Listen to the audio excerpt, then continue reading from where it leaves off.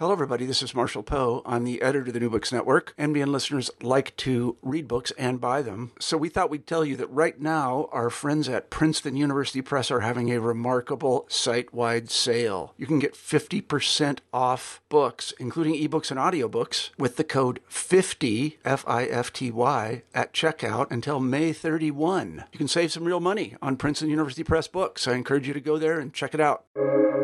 Welcome to the New Books Network. Good morning, good afternoon, and good evening from wherever you're listening. Welcome to New Books in South Asia, a podcast channel on the New Books Network. I'm your host, Ujan. In today's episode, I'm speaking to Katerina Guenzi on her book Words of Destiny, published by State University of New York Press. Guenzi holds a doctorate in social anthropology from the EHESS Paris and University of Siena.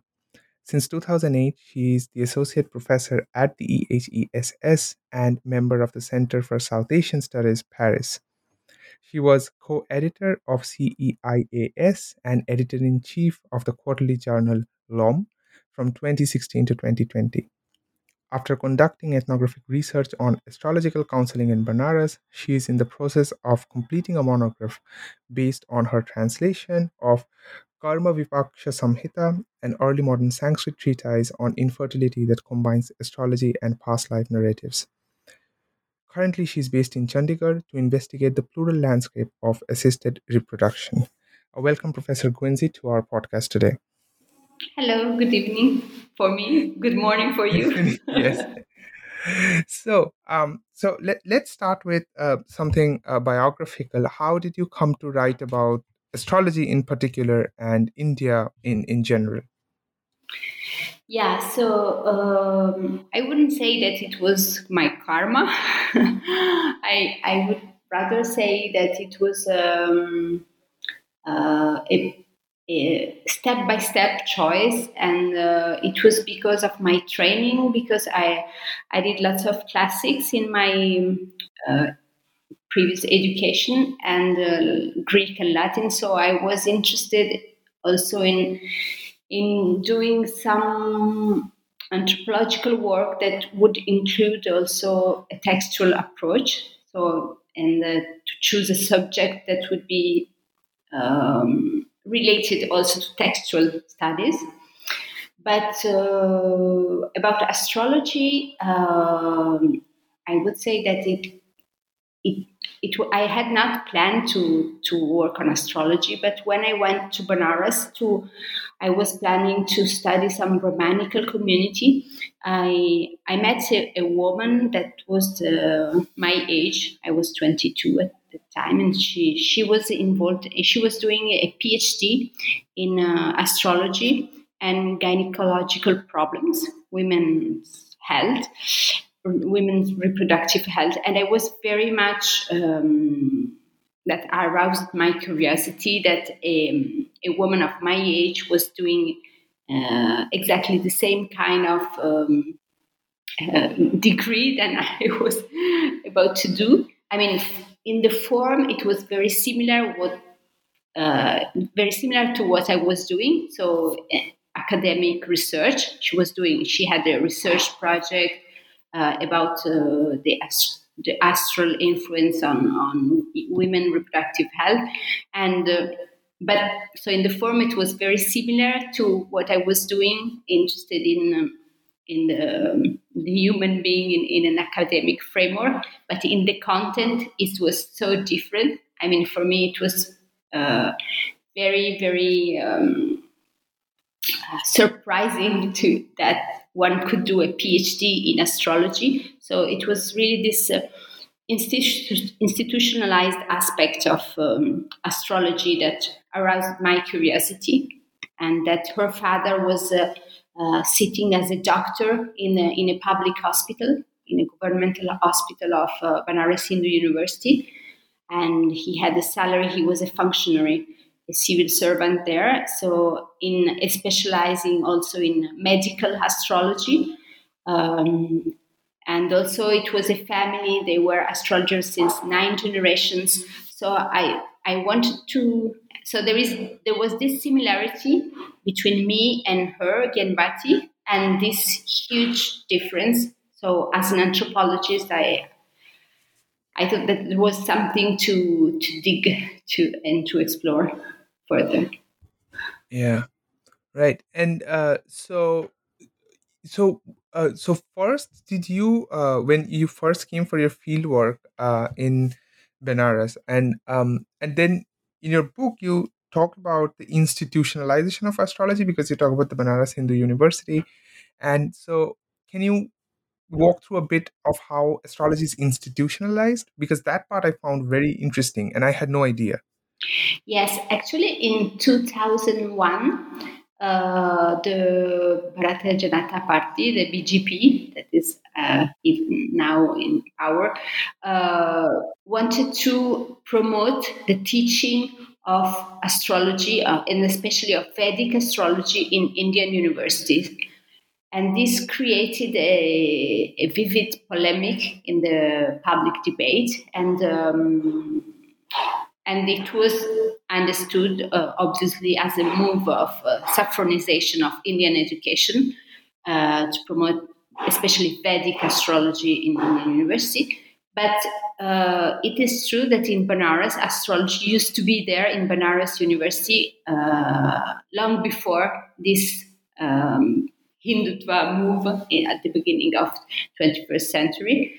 And because astrology, that is Jyotish, that is a field of knowledge, that a system of knowledge that includes astronomy, mathematics, astrology, and divination, that is epistemologically very eclectic, because it includes some subjects that we would now see as scientific and other that are not considered as such nowadays. Jyotish, so Jyotish, astral science, including astronomy, astrology, mathematics, and divination, used to be taught since the very beginning of the institutionalization of knowledge, of education, during colonial times. And especially when the British wanted to create Banaras College, the Banaras College, Jyotish was one of the subjects taught in the Sanskrit college there. And for Brahmins, this was a very important subject, because it was one of the subjects that would lead to more occupational opportunities. But for the British, this was very difficult to accept. And I recently published a paper on this, and I'm talking also about this in my book. But so astrology used to be part of the curriculum, and but after the Munich of Education in 1835, when the British wanted to anglicize Indian education, so it was forbidden, and the teaching of astrology was removed from the curriculum. So then at BHU, and at some point during 19th century, again it was institutionalized, and again was but so the teaching of astrology is there since the very beginning of both universities, whatever is nowadays called the Sanskrit University, Sampurnananda Sanskrit Varanasi Sanskrit University, and Banaras Hindu University. And Banaras Hindu University in BHU, it is there since the very beginning. So it was in Malavya project since the beginning. Right. And so let me ask you this though, which is always very perplexing, is that people now call it Vedic astrology, but there is no astrology in the Vedas. I mean, of course, we know that Jyotisha is part of the Vedangas, but what we classically call the Vedas, there's no Jyotish there, right? Yeah. There is no Jyotish. There are some elements. So there are two things to be said. There is a treatise which is called Jyotish Vedanga, which is a Vedanga. So, but it's an astronomical and calendrical treatise, and there are no planets mentioned in this, and there is no horoscopy, whatever we call nowadays astrology is not there. And in the Veda, there are nakshatras are mentioned, that is lunar mentions. So there are some astral elements that are used to identify, for example, the appropriate moments to celebrate sacrifice or for marriage. So there are auspicious and inauspicious nakshatra, but you don't have. I mean, it is very far and very different from whatever we call nowadays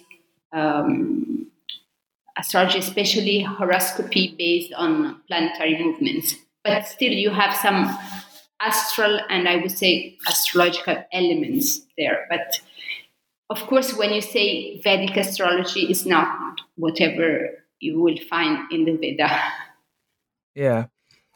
And right. So at what point do you think that there was, because I know that sometime in when we are like we know in Varahamihira, by the time Varahamihira was writing Brihad Jataka, we completely have that horoscope and etc. And there's this always but so do you think that it was the Greek influence and from there the Indians learned the planetary system and the horoscope? There was a transmission of knowledge, this is for sure. There are many technical terms that are phonetic transcription in Sanskrit of Greek words, and many concepts and techniques definitely are of Greek origin. Then, about the details, there is nowadays the research is still going on. And, when I wrote my thesis, when I wrote my book, there was one, the only, I would say, the biggest authority, and he's still the biggest authority, is the work of David Pingree, the historian of science, who studied very carefully all kind of transmission of astral concepts between the Greek, the Latin, the Arabic, the Persian, the Indian. And he was searching for transmissions, but of course there are also many autochthonous ideas and concepts, and there is.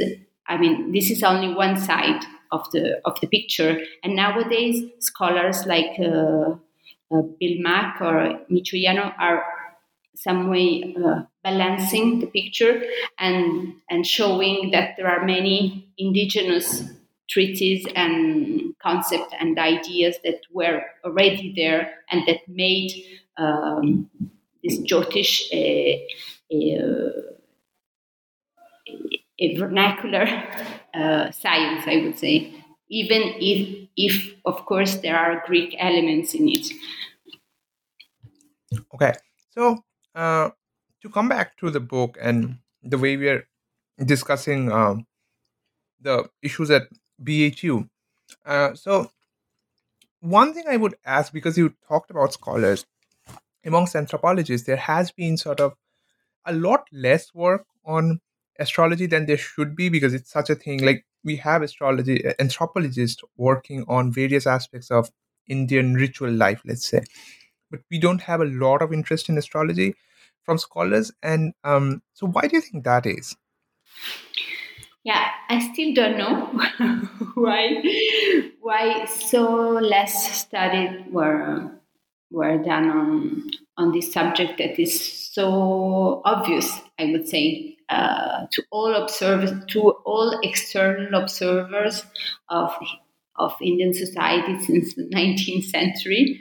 The prominence and the importance of astrology in Indian society is just in evidence, but still very less studies. I think there must be many reasons, and probably astrology is very technical, is not artistic, is not properly religious, is not fitting our academic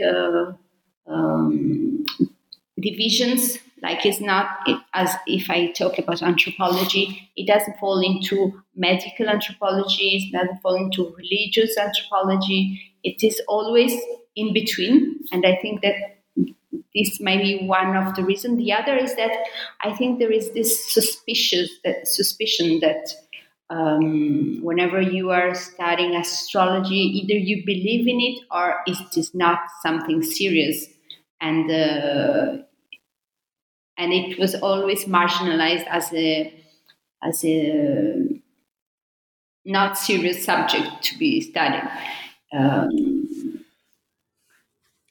Yeah, I mean, and I would imagine that to be a very strange, you can say pedagogical or whatever institutional bias, because astrology, whatever your personal feelings are with it, is especially for those who study India, it's something that continues to be so influential in the everyday of the average Indian, more than we perhaps sort of give it credit for. And in the urban areas, of course, you have, and YouTube, of course, has radicalized astrology. There's YouTube channels dedicated it that daily have things, shows, and daily uploads. And there's the same thing in Calcutta. You know that like you have the infomercials that would once come up like 12 o'clock at night, so they have these Jyotish advertisements, and yeah, people listen to that carefully. So yeah, I mean, I also struggle to wrap my head around why we have this gap in the way we approach astrology, because it's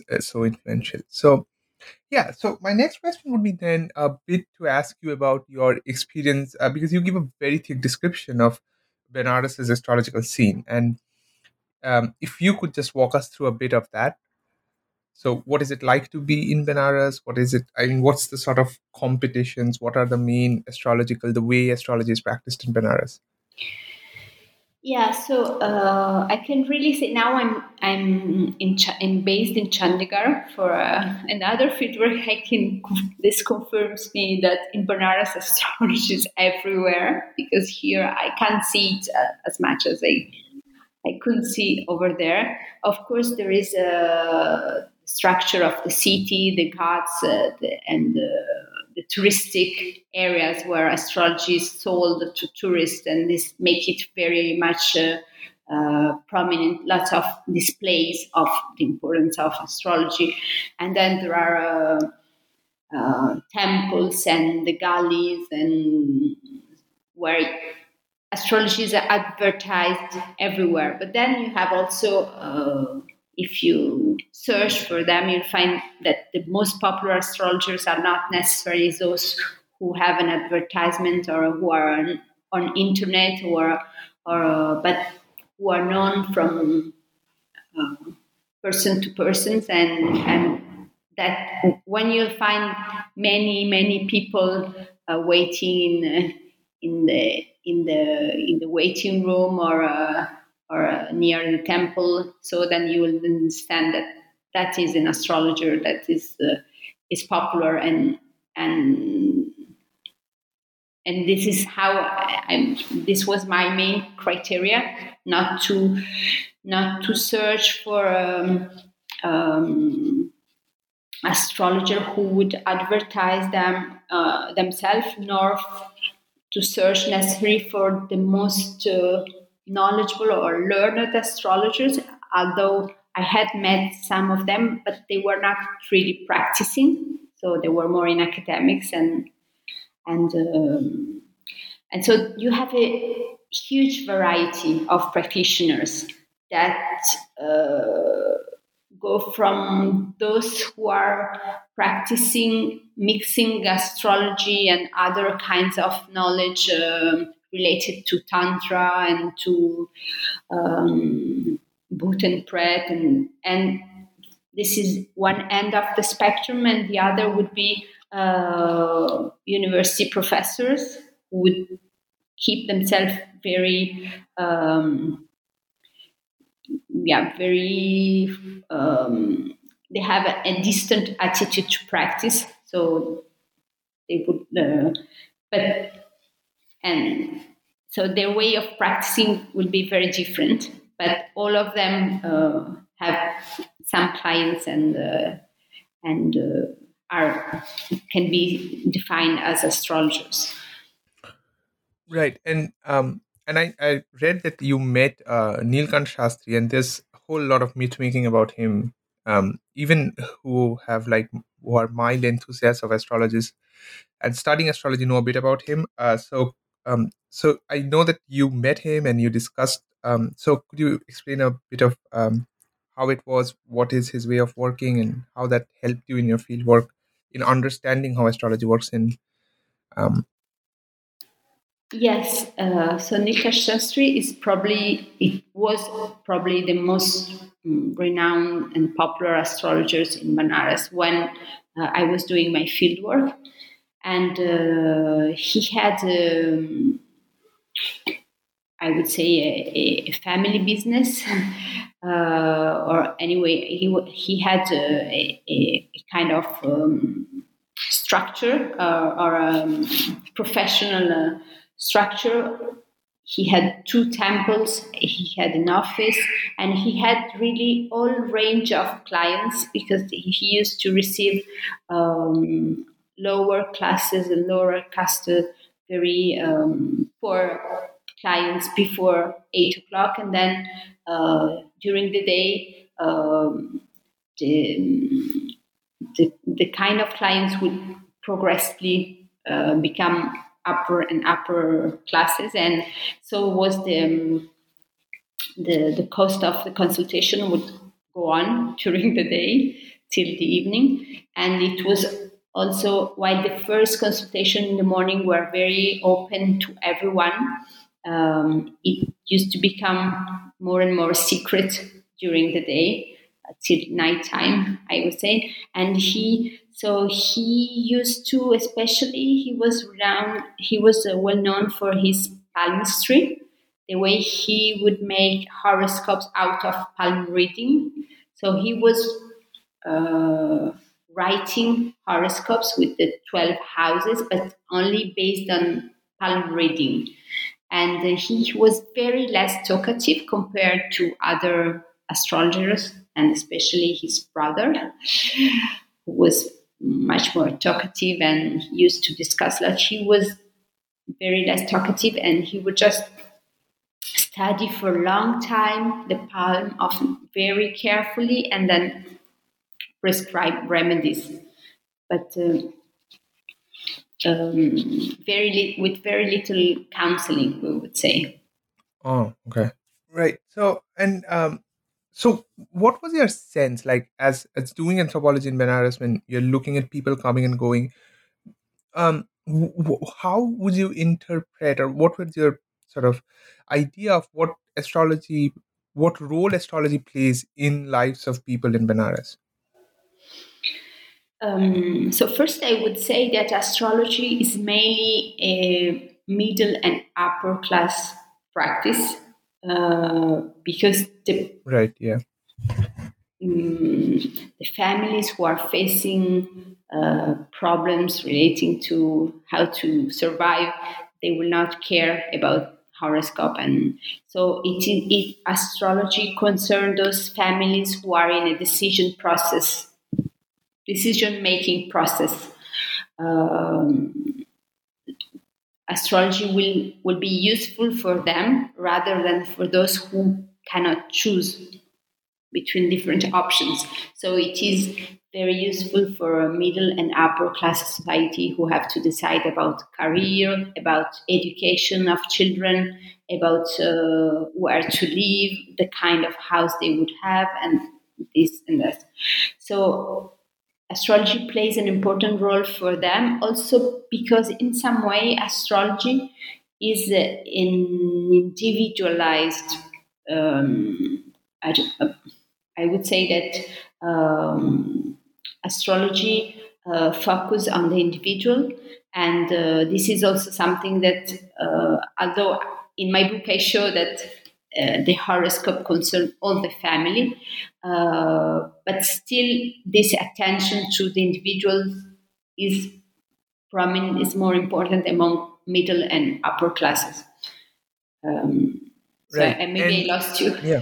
No. That's perfectly fine. But with that, I wanted to ask you a bit, which I thought that was the most interesting bit about your discussion, was on karma and bhagya. And you explained that um, karma, though, is a very dominant way of understanding and interpreting Indian existence, or Hindu existence at least. Um, Jyotisha is exactly opposite to that. But for some reason or somehow, they have started accommodating themselves. And I was just very curious to know how that process happened, and how Jyotisha, which is so anti the thesis of karma, sort of acclimatizes itself with it. Hmm. Yeah, this is a still open question, and I'm still working on it. And there are different aspects and context, and but in my book, I really, and during my fieldwork, I was very much surprised to see how less importance was given to karma, and astrologers were always talking about bhagya. That is the allotted share from.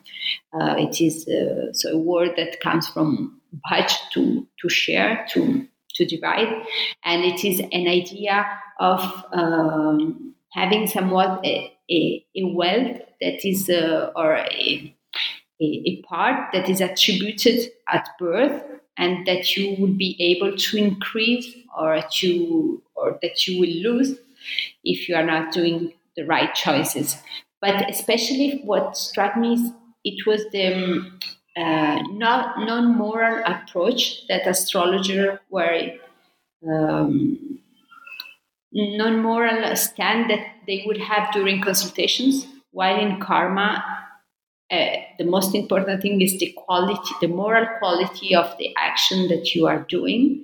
So it is punya versus papa, and in astrological counseling, whatever you were doing as bad, that could be like adultery, drug addiction, being very lazy, or not studying, not going to temple. All this was not your fault, but it was because of planets. So it would reverse completely the perspective that you have in the karmic theory, where you are responsible for your. But then, of course, the two of them are not contradictory, but are rather complementary. And so you can always say that the positions of your planets are there because of what you have done previously in your past life. And so the two can be combined and articulated in one only cosmology, in one. But Yeah, but I'm very curious to know, like, for example, the thing, this is what most astrologers would say, that, right? Like, if you have a bad karma in your past life, your planets are positioned as they are in present life. But if you push that argument to the logical extreme, at some point in time, when you're first born or whatever, you had a blank slate, right? So what happened then? And I always thought that that's sort of the contradiction, and they're sort of like two contradictory philosophies that they're trying to bring together to for some reason. yeah, actually, I don't know if they are contradictory. And in some way, I think, because now I'm still working on this question of the articulation between karma and astrology, because I've translated this treatise, the Karma Vipaka Samhita, and it is there. It is still a matter of astrology and karma. And from what I can see, there you have very little astrology and lots of past, in this treatise, lots of past life biographies. So it is the other way around compared to to whatever I have observed in Banaras. So the etiology would be on the past life side rather than astrological side, but nakshatras, that is lunar mentioned, are there to tell you which one was your past life. So how to choose your past life, and since biographies are there described. Anyway, what I want to say is that probably these two, because one, it is clear that in the part of the world where you have the karmic theory, you also have astrology. So I would say the two must work together well to keep, even although they are in some way antagonist and one could also say contradictory. They still work well together because, and this Obeis Kere had remarked about this. In the karmic theory, you have lots of unknown. You don't know what you have done. So it is there is this karmic opacity, and astrology brings light on this opacity of what you might have done, because we don't know what we have done in past lives. So one can also say that astrology is very popular also because it brings light on karma, although in a different perspective, of course. And That's a very interesting way to put it. Yes, it does.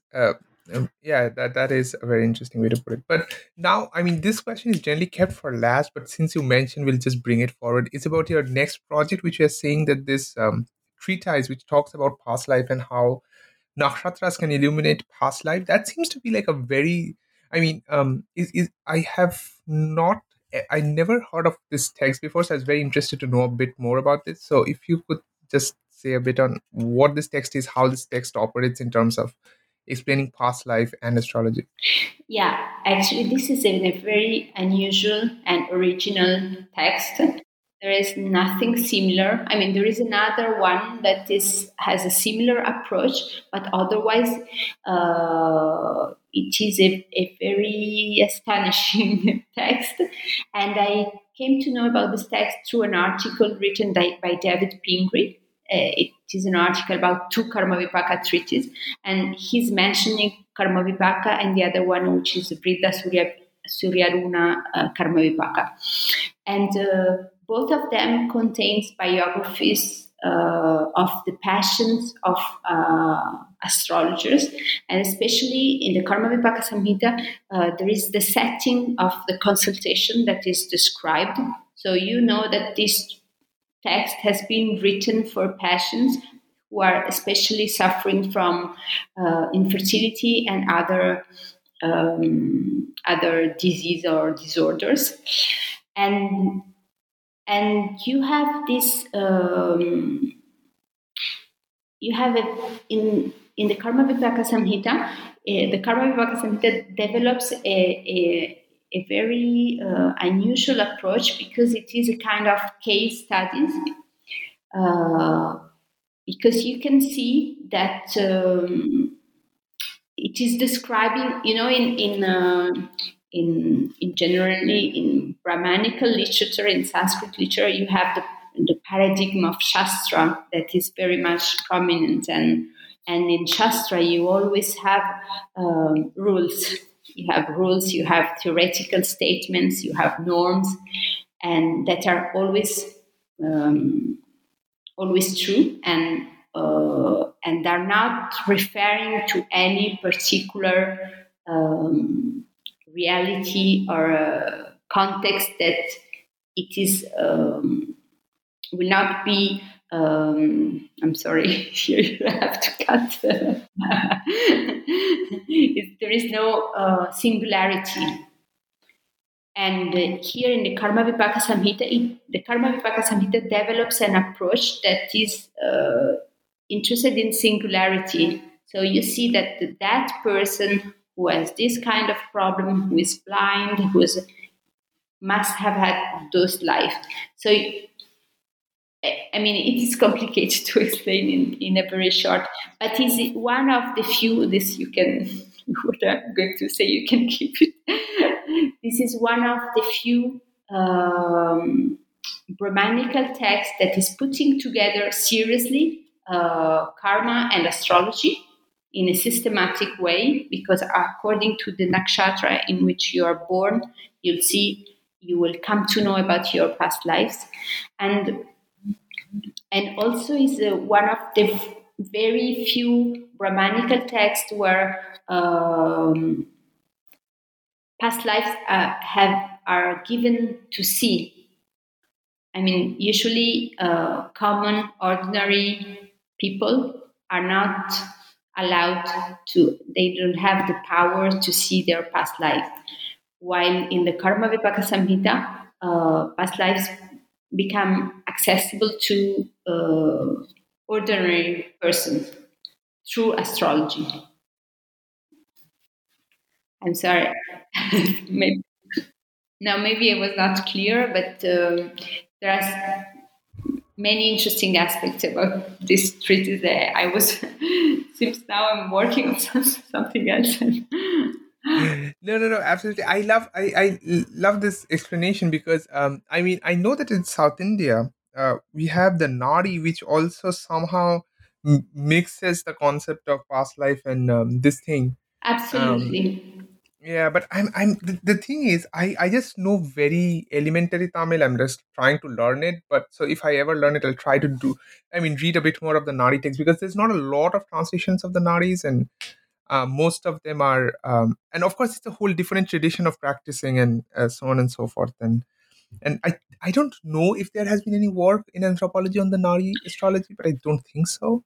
There is not anthropological, because I think it's very difficult, and especially nowadays it has become very commercial, and so it's not so easy to, and it's also a secret practice, so they are not ready to disclose. I mean, those who have tried, but you have a textual study by Martin Gansden, which is a textual study. But at least there is a study on that gives some clue. Idea on yeah, and yeah, that's yeah. Well, I'll just guess we'll have to wait for it when somebody or if finally they open up. But if they don't, that's But because you have yeah. Go in ahead. North India, you have the Bhrigu Samhita. Yes, That right. is somewhat similar, and was also for me difficult to come to know more about the Bhrigu Samhita, because this is also, there is much secrecy around it, so Right, yeah. it's not easy to find people who I mean, many people would say that they have it, but nobody Right. has seen it. Uh, yeah, and there's all sorts of stories and lore about. I know one story about R. Santanam. I don't know if that's true or not, but R. Santanam, who edited the now Brihat Parashara Hora Shastra. There's a story somebody told me when I was dabbling in this thing, and he said that I I don't remember what text it was, but it was one of the Vashishta Nadi or something like that. He called this person and said that I have got the Vashishta Nadi or some other text that he thought Santanam thought was going to reveal a lot more about astrology than we ever know about. But he apparently immediately passed away after that. So there's all sorts of lores and things like that about that. So we don't know enough about that, but there's truly a lot of secrecy about astrological text all over, and there's a lot of secrecy in Rajasthan also. I know Rajasthan has its sort of inner ways of working, and I know in Orissa, in Puri, we have a completely different way of looking at astrology. Um, Yeah, there are so many different regional traditions and practice that should be, I hope, that will be explored. Lord, yeah, true. So I just have now like sort of the main part of your book, which is about middle class afflictions. And so if you could tell to those who are listening, what exactly is it? Why exactly is it that astrology um, appeals to the middle class? Because at some level, you think that people who are educated would think this as superstition and not believe in it. But we know that it's exactly the opposite. But we just don't know why. But I think you give a very good answer why. So if you could just speak a bit on that. Yeah, when I was observing consultations and when I was discussing with astrologers and with clients, they would also make a difference between Shastric knowledge, whatever is based on Shastra, is considered to be true and is considered to be rational, versus Laukic knowledge, whatever is popular. And in this category, they used to put like Ojasoka, those practitioners who deal with Bhut and Pret, that is ghostly spirits, and so they used to and that treat people through exorcism. And so there used to be this fracture between two kinds of knowledge, two kind of practitioners, and I used to think that okay, so middle and upper class, they would prefer astrology because it sounds completely rational, it's textually based, there is no physical no physical contact between the practitioners, and no physical treatment, and so it is very much intellectual, and so it would appeal to middle and upper class, also because if it is expensive and you have these precious stones, and on the other side you have these popular practices through exorcisms, ghost possessions, and where the physics is very much involved, you will see, and is much more performative, I would say. But then what this was at the beginning, I saw like two different worlds, one for middle upper class and the other for low caste and classes. But then while digging and going deeper in the understanding of astrology, and also with Sunita, my friends and research sister, I would say, we were also observing the work of other kinds of practitioners, not only astrologers. And I realized that the difference are mainly in the form, but that substantially, when you look at the way these powerful beings are supposed to act on human beings, take it. In one case, you have Bhut and Pret, like ghosts and demons, and the other case, you have planets, and you have mainly planets who are called Graha, that means Caesars. You'll see that the way Graha are described in the horoscope and the way their influence is described is very similar to Bhut and Pret and to these kinds of malevolent beings who attack and who will stick on the human body, and you'll have to remove. And so at the end, I thought that these were two different ways of talking about human affliction by malevolent beings that were, although supposedly very different, they were also very similar. So I thought that, yeah, this was the So if I would ask you this in another way, and this would be like a bit overreaching, but it appears to me, would you then say that astrology, with its formalized language, acts as what Althusser or other Marxist scholars would interpret as ideological state apparatuses, like some version of an apparatus, ideological apparatus that preserves class and caste hegemony for the Brahmins and the upper caste? Yeah, could be. Good point. Yeah, definitely. It is. I think it is a. It has worked as a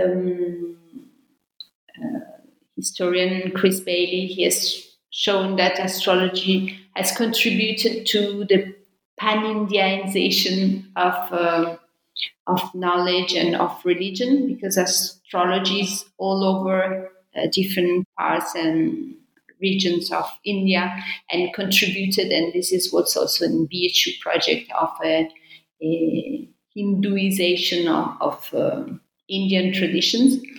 But you can also say yes that it contributes to keep classes separated. And for me, this was very much visible in the remedies also, because middle and upper class would wear golden and silver rings with precious stones, while the lower classes would only wear jantars, amulets and this is another way of affirming a distinction more in a Bourdieusian sense of. Yeah, because these amulets sort of mark as class identifiers. Like if you see somebody wearing a huge ruby in his ring finger or her ring finger, you know that they belong to a different class, as opposed to if somebody's wearing, let's say, one of those amulets across the neck or arm, you know that they may not be. And these acts as material markers of class also, I think. Absolutely. And so, yeah, I mean, and now that you say it, I'm thinking that what we traditionally call as in Bengali, we call this the Ojha, which is basically the exorcist. Um, but it's sort of a broad term for people who give remedies for afflictions like bhoot, pret, bhoot badha, and so on and so forth. But there's also this caste angle now, right? Because there's no way that the Ojha is going to be a Brahmin. But the astrologer, more often than not, who's going to give you this formalized treatment of your maladies is going to be from an upper class. So, yeah, although it was not the case long ago. I mean, I think few generations, but even maybe 1 or 2 generations ago, astrologer and in different parts of India, they are not always. They didn't have always a high status. And for example, the community of Brahmins that I used to study before coming into astrology as a subject was the Shakadvipi Brahmins.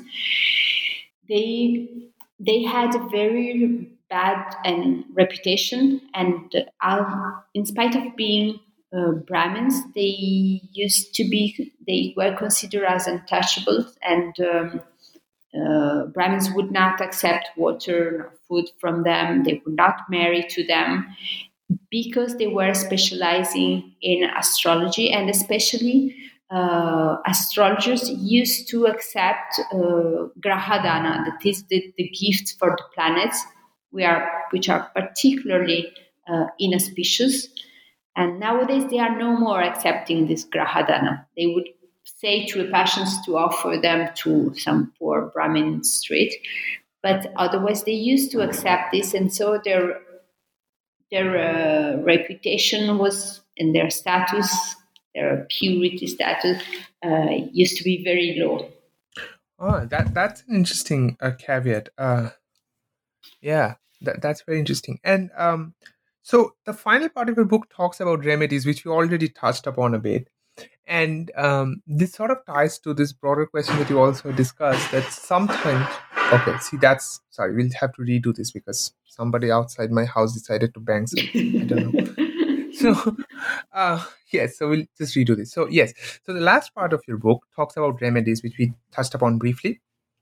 But I just wanted to know, and you talk about this elsewhere also, is that sometimes the astrologer's prediction would fail, right? And then how would the clients and how would people in general make sense of that and still keep believing in the practice?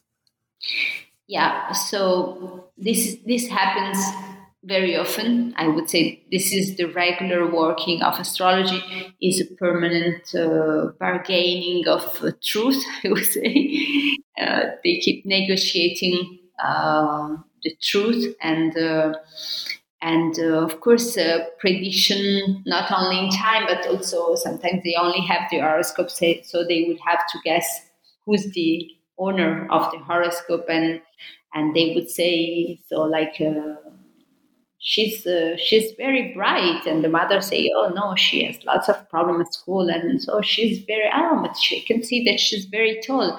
Oh no, she's not very tall. Oh, you can see that she's quite thin. No, she's very fat.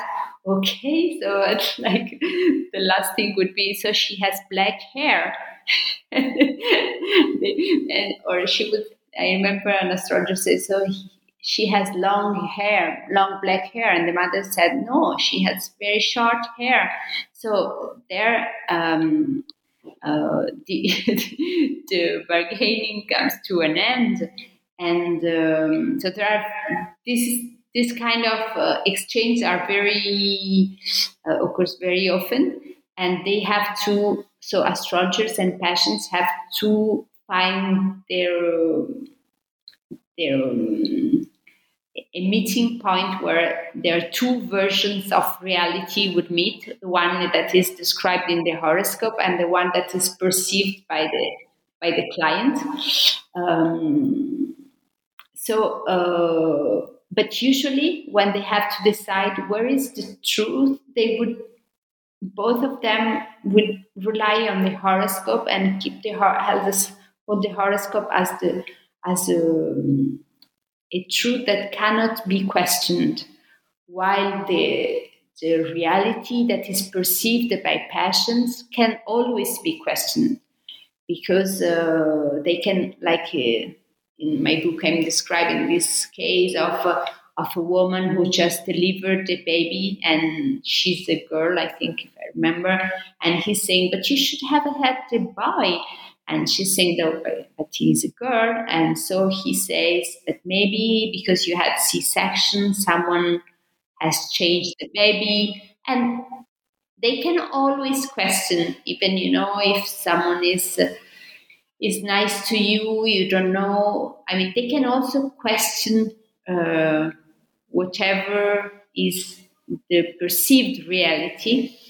And so they will instigate, I don't know if you say instigate a doubt. They will instill a doubt in the person, and these doubts are always there in the perception of, like, about the age of the girl. They will, I mean, if you doubt about the age of the girl, there are so many people who are lying about the age of the girl that it makes sense. And so at the end, they would, if nothing is matching with the perception of the patients, and patients are insisting that this is what they perceive, that the girl is such and such, or that the boy is such and such. So at that point, the astrologer would say that this is not the right horoscope. But mainly, I would say that the horoscope is kept as an unquestionable truth, and is the reality who has to be questioned. I mean, maybe you have not understood what was in front of you. Maybe you misunderstood what happened. Maybe, and so astrologers are there also to make people questioning their own perceptions of the reality. Yeah, and you say that this comes from this idea that the gods' language was corrupted by men later. And so what is that? I found that very intriguing. Yeah, I'm quoting Charles Mahmoud, very interesting studies. Is out of context because he's mostly talking about Vedic gods and Vedic gods' language. But I like to match that his view, and that I wanted to mention it, to refer to it.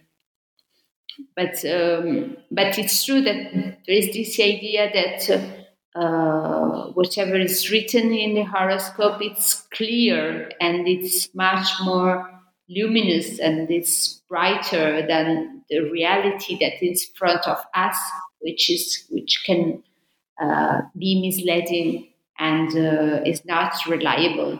It's too complex to be trusted. and our perceptions are fallacious. Yeah. So I guess we're nearing an hour, so I guess we'll wrap up now. And then I I don't have any other question, but I just, before we sign off, I just have to ask you this: that have you ever been interested in looking at astrology? Because one thing that is that I have seen around me, and especially after coming to the US, I have seen that astrology is very popular amongst the NRI Hindus. And there is, like, people would come to language schools to study Sanskrit so that they could do astrology. And there's annual conferences and things like that. And did you ever have any idea of working on a diaspora community of Hindus who also are, for some reason, very obsessed with astrology? And Mm. No, I haven't. I think that it would be maybe more difficult because of many reasons, because of the ideological, of because I think that in the diasporic communities there are also the borders between academic and non-academics are very often blurred, and there are also many American WASP, I would say, that are are are considered themselves as Hindu. So it would be difficult also to say where does it finish, this diasporic community, and where does it start the American. I haven't. I'm always interested in India, but I hope that someone else will do. Sure, it is very important and it's very, very influential. It's absolutely influential, and American astrologers are not only NRI, are considered as authorities even in India. I mean, some of them and their books. wow, okay. Yeah, I guess, and that is an hour, so I guess, and it's pretty late for you too. So I'll just say just thank you for being with us today and discussing your wonderful work. And I wish you all the best for your future project, which I'm sure is going to be a very influential contribution to the astrological ideas about astrology, in both in terms of textuality and in terms of anthropology. Thank you so much for inviting me to discuss.